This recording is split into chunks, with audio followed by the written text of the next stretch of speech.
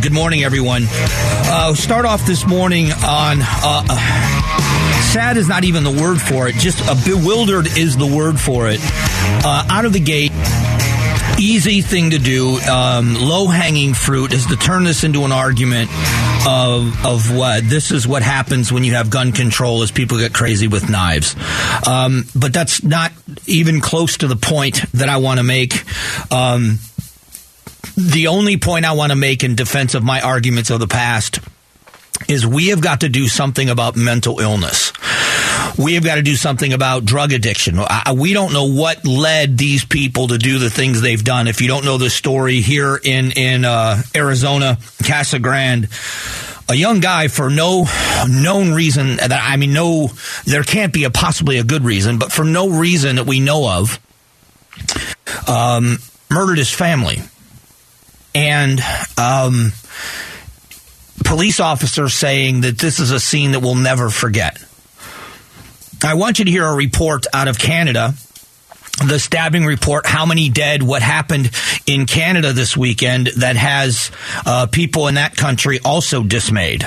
Residents in Western Canada are on high alert with one of the two men police suspect of killing 10 people and injuring 19 others in a stabbing rampage still on the run. Overnight, Canadian police finding one of the two male suspects dead in a field.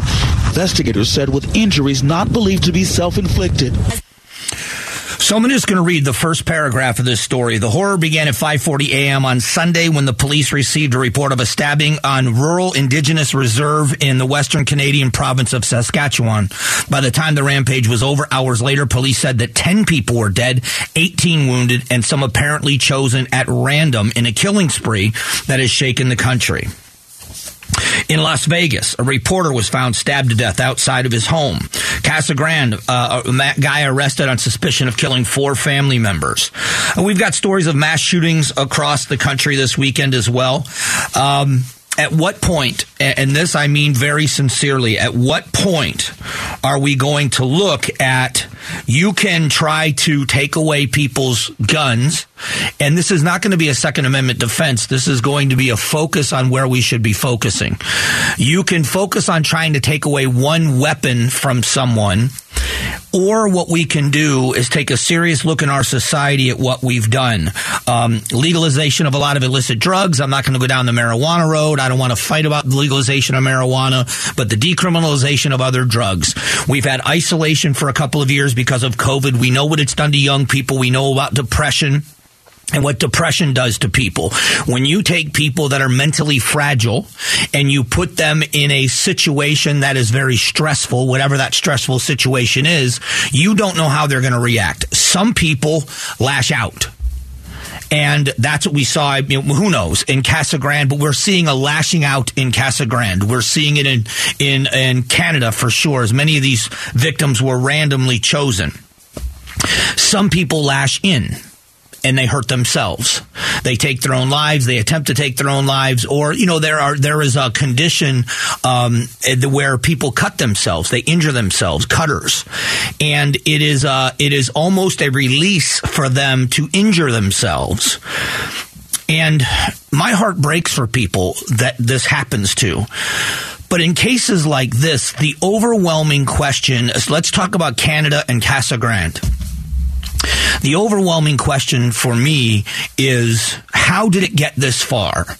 Because usually this isn't just the first sign.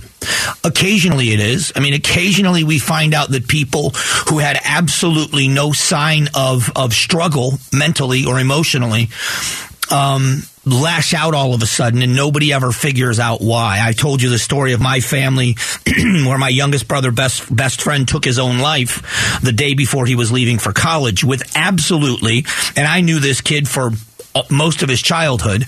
His mother was a mental health counselor. There was absolutely no indication that this was going to happen. So to me, that'll be a mystery for the rest of my life of how this well-adjusted, well-liked, well-loved, with a lot of support around him, why he chose to do that. But in cases like we're seeing, and this is why I don't want to turn this into, I don't want to go all sarcastic about guns and not, I don't. Violence is violence. And when you have people that become emotionally so devoid that they could stab anyone, and, you know, that's a very personal thing to do. I mean, that's up close and personal. And when you have somebody that has gotten to a point where they are so devoid of emotion, they are so empty inside that they can do something like this, we have to start asking the question of, when do we see the signs? How do we see the signs? What are some of the causes? Is it a mixture of what we've seen with the shutdowns over the last couple of years? And I'm not blaming the shutdown advocates. I'm saying that for every action, there is a reaction. There's a cause and effect to life. So now we're looking at, if we forget the politics of the conversation, whether or not it was necessary to shut things down, forget that. We did it. It's done. What happened. Now we have to look at life and say, is this a residual effect? Is this part of the effect of that separation? You know, years ago, when human interaction was a lot more the norm, where you weren't hiding behind a gaming system or hiding behind a phone or a Facebook page or social media, we didn't have this isolation where people are working from home and Zoom meetings. When people interacted, you saw depression in people, and there were people that were isolating themselves and they were lonely, or maybe they were outcast. That's where bullying was such a big deal, that you don't know when you have someone that's fighting that demon, when you're already depressed and you're hurting inside, and people begin to pile on you, they are affirming your self-loathing. And they may not mean to. They may just be kids that are goofing around. But what you are doing is affirming the self-loathing inside a person. And one way or the other, that's coming out. You're either going to act out or you're going to act in, but you're going to act. And so here we see a couple of real life situations that are as tragic as anything we've ever seen. And I think this is where we have to start this conversation. You know, all the jokes, knife control, all that stuff, you know, it's easy. That's low-hanging fruit from someone in my position. But in the end, what I would say to people on the other side of the argument from me is, this is why I continue to say you have to look at the angry people, at the criminals, at the mentally disturbed people. And, you know, when it comes to mental illness, it's like any other illness. A lot of times when intervention happens early, there are things that can be done. And every form of mental illness doesn't make you dangerous. And we have to walk a very tight line here. Because when you say mental illness, we don't want to ever label somebody as dangerous, because it stops people from seeking help. We have to stop the stigma. Just like any other illness, if you say to a friend, I'm sick, it could be, I've got a cold, I've got COVID, I've got the flu, or I am sick. And what comes next is a serious condition that has to have serious treatment. And that, just like physical illness runs the gamut of possibilities, so does mental illness. People have to seek help. People have to feel comfortable seeking help. But now with the lack of interaction, the intervention part of it that happens all the time, how many of us remember being young and saying to friends, are you okay? How many of us have friends in our life, family members in our life, people that we are very close to, that we know when something's not right? And usually it could be just something they're going through. It's not something that's going to be life-altering. But that question, are you all right? What can I do? How are you? And we're at a place in our, in the world right now, not that it's bad that we have all the things at our fingertips, but we are so disconnected from social interaction outside of a device that's between us. Maybe we're not seeing it. So you've got isolated people on top of an isolated situation, being inundated with horrible things, and then we wonder what's happening and why. And at some point, I hope that what we are able to do, and I mean this very, very sincerely, I hope at some point we can move away from looking at the device that was used for these people to lash out or lash in, and look at why we allow it, or how it has gotten so bad that nobody saw it and didn't intervene for their good and for the good of society. And if there's a lesson to be learned from the tragedies of this weekend, it's that it can happen again at any moment, and there are people out there that need us. And this is a time where we have to be a lot more engaging with the people we love to maybe intervene if something's not right. And if that's the best lesson we can take, then that's the best lesson we can take. In a moment, I want to talk about the economy. If you're old enough like I am, you'll remember what price controls were. 1970, stopping inflation through price controls. We're going to talk about that. And are we through the high gas prices? Well, there are a couple indicators that say maybe not yet. We'll talk about both next.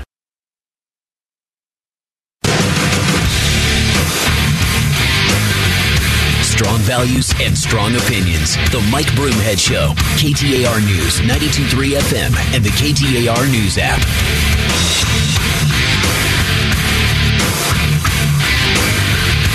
Hey, thanks for being here. It would be a Metallica Monday. This is our first day back. Thanks for being here this morning. We have to talk about the economy and a couple of things. Price control coming in, which was a relic, they said, it ended in the 1970s, but some nations got together. They're trying to cap the price of Russian oil. And how is that going to work? I want to talk about gas prices specifically as it pertains to the economy. But I'm a free market person. I think less government in the way of the moneymakers is better for all of us. That's just always been my policy. If you ask me, and there's untrustworthy people everywhere in the government and in the private sector. There are trustworthy people in both places. But I'll take my chances with the free market.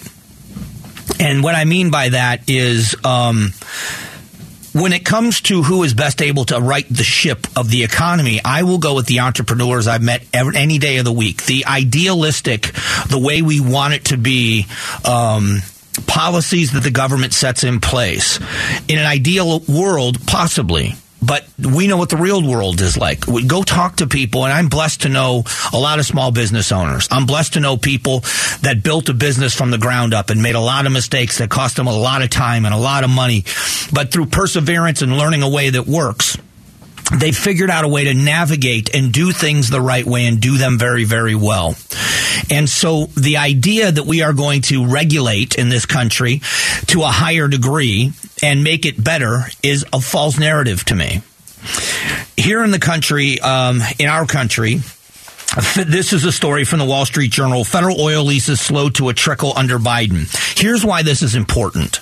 The 9,000 leases and this argument back and forth, the very same oil companies, and I hope people will take this to heart, the very same oil companies, and I've got no reason to defend an oil company. I'm not in a family that owns oil. I make no money off the oil companies. I just look at things logically. The very same people that are being demonized as profiteers right now, the same oil barons, the same oil companies, were the same oil companies that were selling you gas for under $3 a gallon a couple of years ago. Now, if you want to say that it had to do with supply chain issues because it wasn't necessary and demand was down during COVID, you can, I guess you can live under that tent if you want. But you can't talk about the couple of years before that when we had immense growth like we have now, a speeding economy, and no inflation. The overregulation of any industry by the government, the regulation and compliance issues that it makes it tough. That's my opinion. But when you put together what's happening here and the lack of production in America, and you couple it with this, OPEC has agreed to 100,000 barrels per day in reduced output for October. The price of oil has been going down. So OPEC is responding by cutting production. Now, there are a couple of things that are going to be happening. Fuel oil in the wintertime is right around the corner. But more than that, the Chinese economy is going to start crawling out. The Chinese economy is going to start crawling out of COVID and their lockdowns. If you haven't followed any of that, they are still locking their people down. There has been a huge lockdown in China, which means their demand for petroleum-based products has dropped dramatically. That demand is going to be increasing over the next few months. And OPEC is saying the OPEC nations are controlling the production, therefore the price of oil. If they ramp up production and they produce more and there's more on the market, it drives down the price per barrel of oil. It just makes sense. And what they're seeing now is a price reduction is happening. And so they're reducing production. They're going to keep making their profits. They're going to sell oil at a higher amount. So are we out of the woods with high gas prices? I don't believe that to be true. There is a large segment of the American population that says we have to offset that by going to other sources, that we have to be able to have renewable energy, and then we're not dependent on the OPEC nation. There's another segment of our society that says when we turn loose the capabilities of the American people with our own oil reserves and with our own oil companies, with drilling and refining and delivering our own gas and diesel and heating oil, when we do those things, natural gas, we make the world a better place because now the OPEC nations don't have such a stranglehold. And what I've always asked on the question of environmentalism is, the question I ask it this way: we are not reducing our need for petroleum products in the world yet. Not as fast as part of the world wants us to. So the demand for oil is not dropping. What we are doing is shifting the responsibility of drilling for it or fracking or whatever else. We are shifting the pulling it out of the ground to other nations. Same with refining and same with delivery. We don't have a bigger seat at the table because we have reduced our ability to do it ourselves. When we were at a time of energy independence, when we were at a time where we did not need foreign oil, there was a time when Mexico was cutting out exports because they were going to become totally independent in the nation of Mexico. And if we don't take a look at this with our economy, what this is doing, we are allowing nations that don't like us very much to control things in our economy that we should be in control of. That is my biggest issue. I have no issue with renewable energy. We're not going to get there in a time frame that is going to save our economy right now. And what we've done is we've tied one arm behind the back of the oil companies to keep up with the production needs. And now OPEC is going to inflate the cost of oil by reducing production. And we have no way of offsetting that. And that's my argument. Coming up, we're going to have Steve Zinsmeister is in for Gatos and the Big Q poll question of the day. It happens in just a moment. The Gatos Big Q poll question, brought to you by Your Valley Toyota dealers. Hey, Steve, how are you, man? Hey, Mike. Good to hear that your key card still works. Yeah, well, it didn't. I was a little nervous. There was a day. It worked today, but there were a couple of days it didn't. I was a little nervous. Good to hear your voice, man. I hope you had a great Labor Day. I did. My boys won, which was good. So I was very happy with the results. Nothing's better than that. Hey, that leads me to the Gatos Big Q poll question. Right. If you go to KTAR.com, you scroll down on the right-hand side, there's this big picture of Gatos. I petitioned to get it off, but apparently it's still there. The Big Q poll question is brought to you by Your Valley Toyota dealers. How did you spend your Labor Day? You have three options, Mike. Indoors with the air conditioner blasting, outside in the heat, or traveling home from vacation. Now, personally, you know me, I don't go outside. I did try to take the dog for a walk, and the dog turned right back around, ran back inside, and said, I think I'll hold it till October. Right. But I spent most of Labor Day indoors, AC blasting. Me too. And I did that all weekend long. It was nice. It was very nice of the football gods to give us college football for like 4 or 5 straight days. So it was good stuff. Yeah, I can't imagine. I'm looking at the poll right now. It says 5% of people, only 5%, said they were traveling home from vacation. Yeah. Isn't this like the busiest travel day of the year? Yeah, it's one of them. It's one of the busiest travel days. It is. So I went to the airport. To pick up my girlfriend, and it took me like an hour just to get through Terminal 4. Yeah. Yeah. Did you park in Terminal 4 or did you go to the economy lot? No, I did the cell phone lot thing and picked her up on the curb, and it still took forever. Yeah. Yeah. Yeah, I go into the economy lot and find a place there, and then you can take the train. It's just easier. Yeah, I guess that would have been a better way to go. But, yeah, it looks like most people spent their Labor Day indoors. Probably smart. If you were outside on Labor Day, there had to be some sort of water involved. And as much as this pains me to say, your Buckeyes looked pretty good this weekend. Well, I wasn't going to rub it in your face. Well, listen, my boys hung 70 on the Fighting Bethune-Cookman powerhouse. So, but a good win for you guys to start your season. Hey, I'll be right in that same boat with you next week. I think we've got like Toledo or something. Yeah, perfect. All right. Well, I look forward to talking to you tomorrow. I know you're in all week, right? I'm in all week for Gatos, man. I appreciate you. All right, thanks. That's Steve Zinsmeister in for Gatos, and the Big Q poll question of the day brought to you by your Valley Toyota dealers. As Steve said, go to KTAR.com. You can weigh in there and see how other people voted. Just after 9 o'clock, we're going to talk about a frequent topic, which is the border. The governor of Texas continues to send busloads of illegal migrants from Texas. If they want to go to Chicago, they're going to Chicago. If they want to go to New York, or if they want to go to D.C., they're being put on buses, they're signing waivers, and they're being sent there. What I find interesting is some of these cities, New York especially, and Chicago, sanctuary cities, saying that they welcome people and very upset that this is happening. As a matter of fact, one of the comments by the mayor of Chicago, Lightfoot, questioned the faith of the governor of Texas because of what he's doing. So we're going to have a real conversation about this and the border. Should your faith be questioned for doing what's happening here? Is what he doing? Is it an evil thing?